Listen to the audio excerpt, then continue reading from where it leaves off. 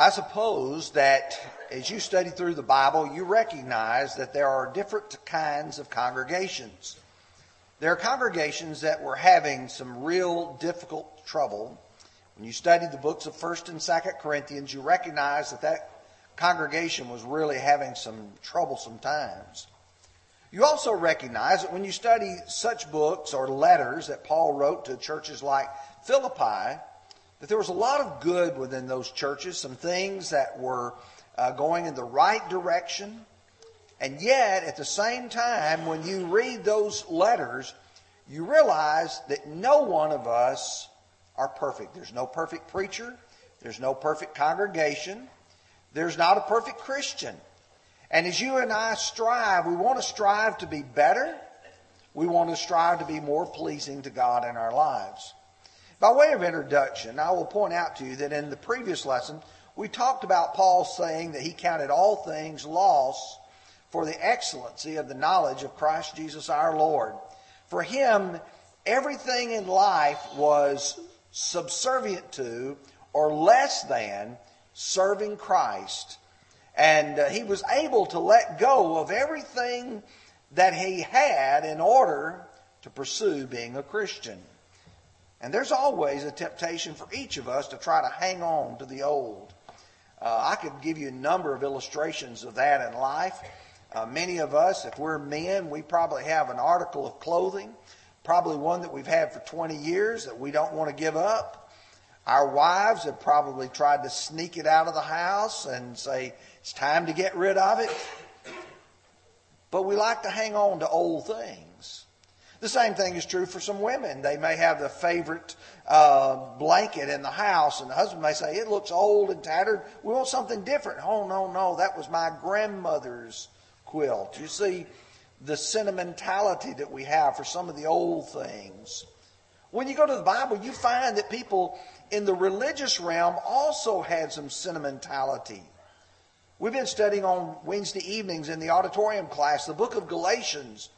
And one of the things that you have is people who've been converted out of Judaism now being tempted to be drawn back. And Paul said, but now, after you have known God, or rather been known by God, how is it that you turn again to the weak and beggarly elements to which you desire to be in bondage?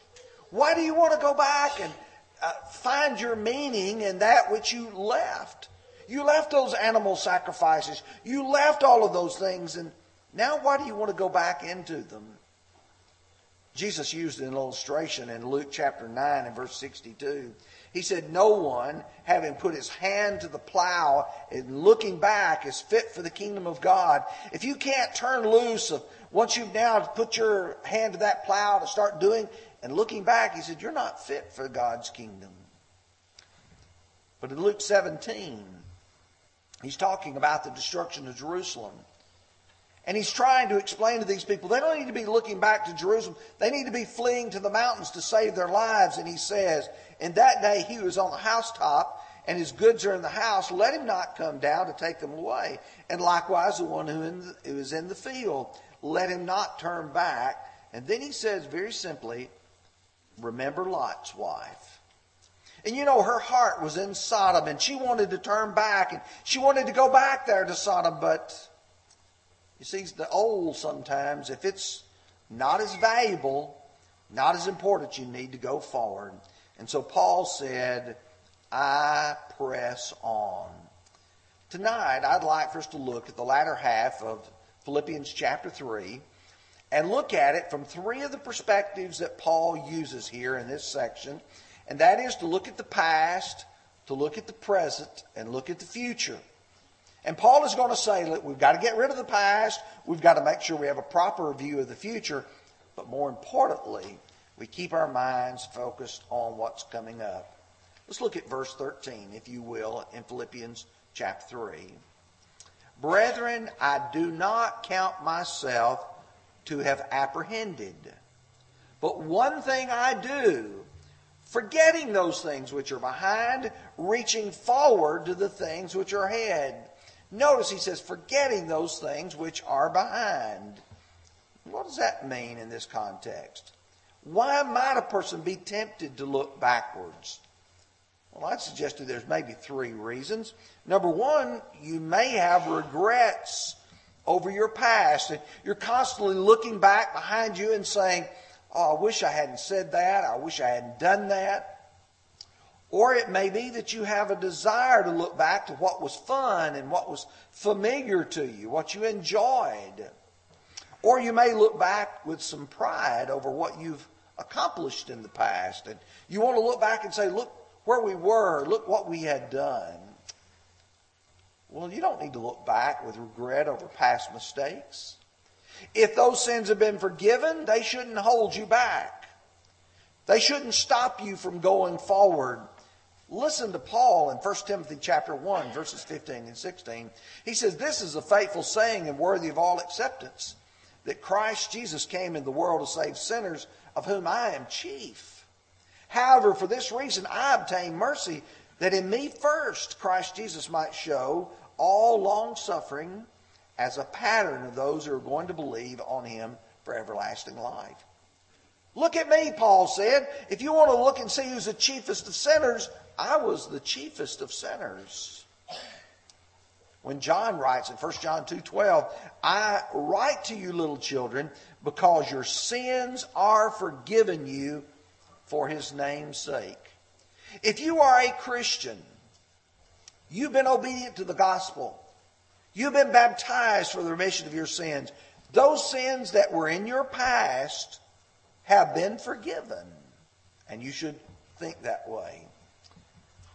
I'm sure many of the Corinthians probably grieved over their past history. And some of them were still struggling. And he says, do you not know that the unrighteous will not inherit the kingdom of God? Do not be deceived, neither fornicators, nor idolaters, nor adulterers, nor homosexuals, nor sodomites, nor thieves, nor covetous, nor drunkards, nor revilers, nor extortioners will inherit the kingdom of God. And such were some of you. Some of you folks were those committing those sins. But you were washed, you were sanctified, you were justified. These people, that was who they were in the past. But some people may also look backwards because they remember something that was pleasurable to them, something that was familiar. When Stephen is recounting the history of Israel, and he's trying to explain the children of Israel came out of the bondage that was in Egypt, headed toward the promised land. And we all know that during their period of time, he says, whom our fathers would not obey, but rejected, and their hearts turned back to Egypt. They came out about to Numbers chapter 13, and they start looking back. We want to go back to Egypt. Moses, why did you bring us out in this wilderness to die? They remembered the food that they had had there. They remembered all of the spices, and they complained. In 2 Peter chapter 2, verses 18 through 22, Peter is describing a situation where people who've come out of the sinful past is now being drawn back into it. He said, for when they speak great swelling words of emptiness, they allure through the lust of the flesh, through lewdness, the ones who have actually escaped those who live in error. While they promise them liberty, they themselves are the bondservants or slaves of corruption, for by whom a person is overcome, by him he is also brought into bondage. For if, after they've escaped the corruption or the pollution in the world through the knowledge of our Lord and Savior Jesus Christ, and they are again entangled in them and overcome, the latter end with them is worse than the beginning. Notice these people have escaped, but they've been drawn back into it. And then he's going to illustrate it by saying, for it had been better for them not to have known the way of righteousness than having known it to turn from the holy commandment delivered to them. But it happened to them according to the true proverb, a dog returns to his own vomit, and a sow, having been washed, to the wallowing in the mire. The pull to go back into a previous lifestyle. Someone might say, oh, but you can do this, you can do that, you can live this way or that way. In fact, this afternoon I was reading about a young woman who was reared in the Lord's church. She is now a pastor of a Lutheran church. That's amazing in and of itself. But what was amazing was the article she wrote saying that it's all right for people to view porn. And I'm thinking, how in the world can you get to a position like that? She's doing exactly what was described here by Peter. But then sometimes we may look back with pride over some of our past accomplishments. And too often we are proud of our accomplishments. We'll look and say, look what I have done. Look, I did this. I did that. You remember the man who said, look what I've done. I've, got many goods laid up for many years. Take your ease, eat, drink, and be merry. Luke 17, verse 10, so likewise, you, when you've done all those things which were commanded you, say, we are unprofitable servants. We have done what was our duty to do. If I do everything that God has told me to do, I am only doing what He has commanded me. I don't deserve the pat on the back for that. Isaiah 64, verse 6, but we're all like an unclean thing, and all of our righteousness are like filthy rags. We are fade as a leaf, and our iniquities like the wind have taken us away. No one of us can look and say, look how great my deeds are. Paul rejected here this pride of pedigree, saying, look from whom I came. Look and see my pedigree as a Jewish man. No, he says, I can't take pride in that. So some people live in the past. They're looking back to the past. Paul said, we don't do that. You want to be a great child of God. You want to be serving Him right. You forget those things that are in the past. But what about the present? Many people are only living for the moment. They become satisfied with who they are and what they know and what they're doing. They're content to have just enough. Some people want just enough religion to make them feel good, but not enough religion that makes them change who they are and what they are. They never think about the obligations of the future, being prepared for the future. Like many in the secular world, they're seeking instant gratification. They want to get just a little bit of religion that makes them satisfied and gratified. But listen to Solomon in his wisdom in Proverbs chapter 6, verses 6 through 11. Go to the ant, you sluggard. Consider her ways and be wise, which having no captain, overseer, or ruler, provides her supplies in the summer and gathers her food in the harvest. How long will you slumber, O sluggard? When will you arise from your sleep? A little sleep, a little slumber, a little folding of the hands to sleep. So shall come poverty upon you like a prowler, and need like an armed man. What is Solomon trying to say? There's a future out there. You need to prepare for it. There is coming a day of winter, and you need to prepare your food in the summer. And that's why he would say in chapter 30, verse 25, the ants are not a people, or they are a people not strong, yet they prepare their food in summer.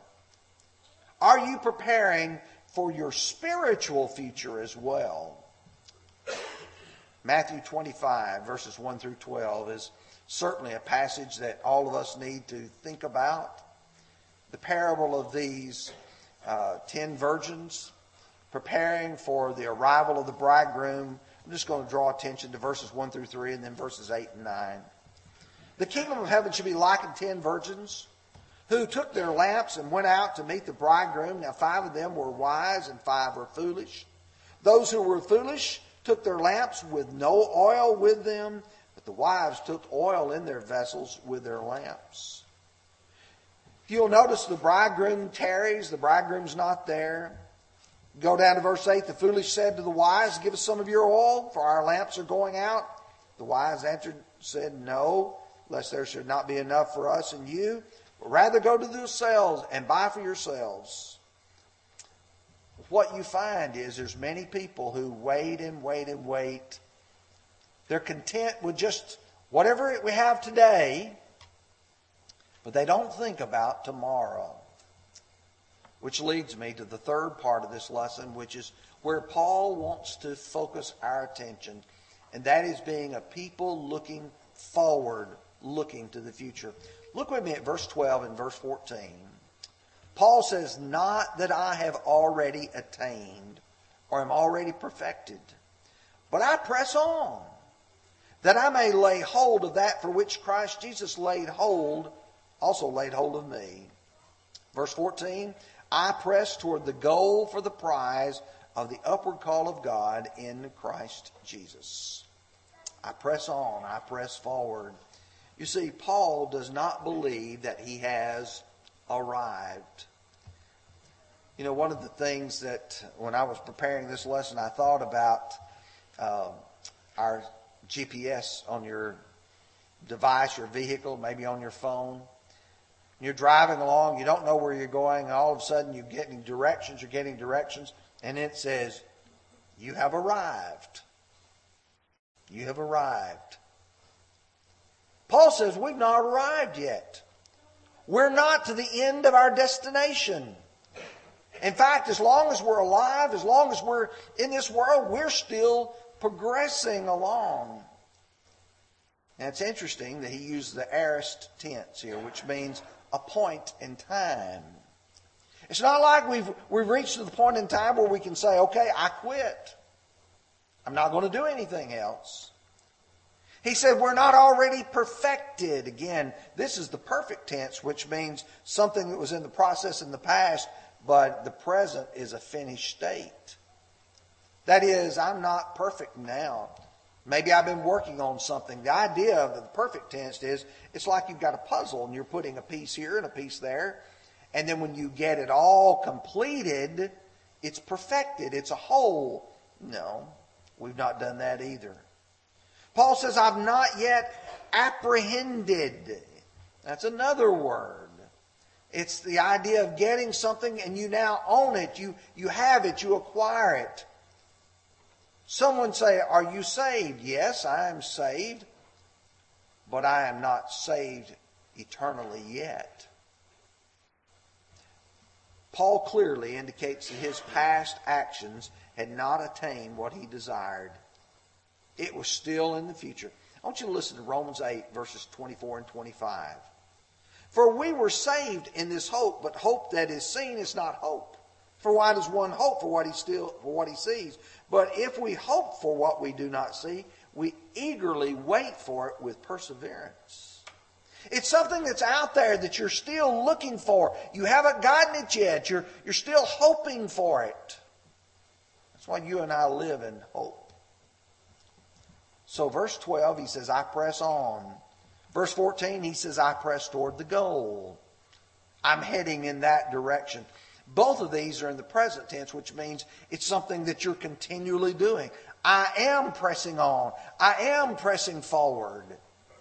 That means every day that I get up, that I have to keep my mind focused on where am I going? What direction am I traveling? It indicates direction. Notice he said forward, ahead, upward. Those tell me the direction I need to be going in. Because that indicates a purpose, a goal, a prize from verse 14. Where is that? And what is that? Well, the place is heavenly. Colossians chapter 3, verses 1 and 2. Listen how Paul phrases it to the Colossians. If then you were raised with Christ, seek those things which are above where Christ is, sitting at the right hand of God. Set your mind on the things above and not on the things on the earth. He's saying is if you want to be where Jesus is at, you've got to put your mind toward that. You've got to make that your goal, that your desire. When the writer of the book of Hebrews was talking about looking at our lives, he says, therefore we ought to give the more earnest heed to the things that were spoken, and then he's going to explain there, seeing we're surrounded by so great a cloud of witnesses, let us lay aside every weight and the sin which so easily ensnares us, and let us run with patience the race that is set before us. You look around about you, you say, I've got to run this race. I've got to finish this race. Anything's getting in my way, I've got to get rid of it. Why? Verse 2. Looking to Jesus, the author and the finisher of our faith, who for the joy that was set before him endured the cross, despising the shame, and is set down at the right hand of the throne of God. What did Jesus do? He looked at everything in life as only being incidental, and every difficulty as something to be conquered so that you can reach your goal. That's exactly what he wanted. The prize of which he speaks is eternal life. Paul will use the metaphor, the figure of like someone trying to win a game. And he says, do you not know that those who run in a race run all, but one receives the prize? Run in such a way that you may be able to attain it. And everyone who competes for the prize is temperate or self-controlled in all things. Now they do it for a perishable crown, but we for an imperishable crown. Here's these people who go out and they run a race. And when they get to the end, what do they get? They get some sort of award. In Paul's day, they got a garland crown to put on their head. You know what happened to that garland crown? After about 4 or 5 days when it dried out, it was nothing more than a bunch of leaves. Paul said they do that for a perishable crown. But we're pressing on. We're trying to win the prize of an eternal life. And James said in James 1 and verse 12, blessed is the man who endures temptation, for when he has been approved, he will receive the crown of life which the Lord has promised to those who love him. You and I are pressing on so that the day of judgment, when we stand before the Lord, he says, well done, good and faithful servant. Enter into the joys of your Lord. Well, having studied this part of Philippians chapter 3, how would you describe your own spiritual condition? See, it's very easy to study this passage and look and say, oh, well, we're looking as a congregation. I'm talking about us individually. Am I a backslider? We don't use that term much anymore, but y'all know what that means. That's a person who was once very active in the church of the work of the church, but now is sort of stepped back and said, I don't think I'm going to do much anymore. I think I'm going to let someone else be responsible for that. I think I'm just going to take it easy. Are you stagnant? Are you just treading water? Are you content with the present, how things are going? Or do you have a goal in mind that says, I'm going to press on, that I intend to know more Bible this time next year than I know right now? Am I going to be more involved in the work of the church and not just sit back and let things happen, but do something, be involved in it? If you want to arrive at heaven, you must press on. That's the difference between churches that struggle and churches that do a great job. That's the difference between Christians who are mediocre and get by and those who are growing spiritually and growing in their love for the Lord and they're wanting to go to heaven. We're going to sing the song, Let Him Have His Way with Thee. If you want to become a Christian tonight, come forward. We'll baptize you for the remission of your sins. If you are a Christian and you look at your life and you say, it's wrong, I know I need to make a change, let us pray with you. Would you come as together we stand and sing?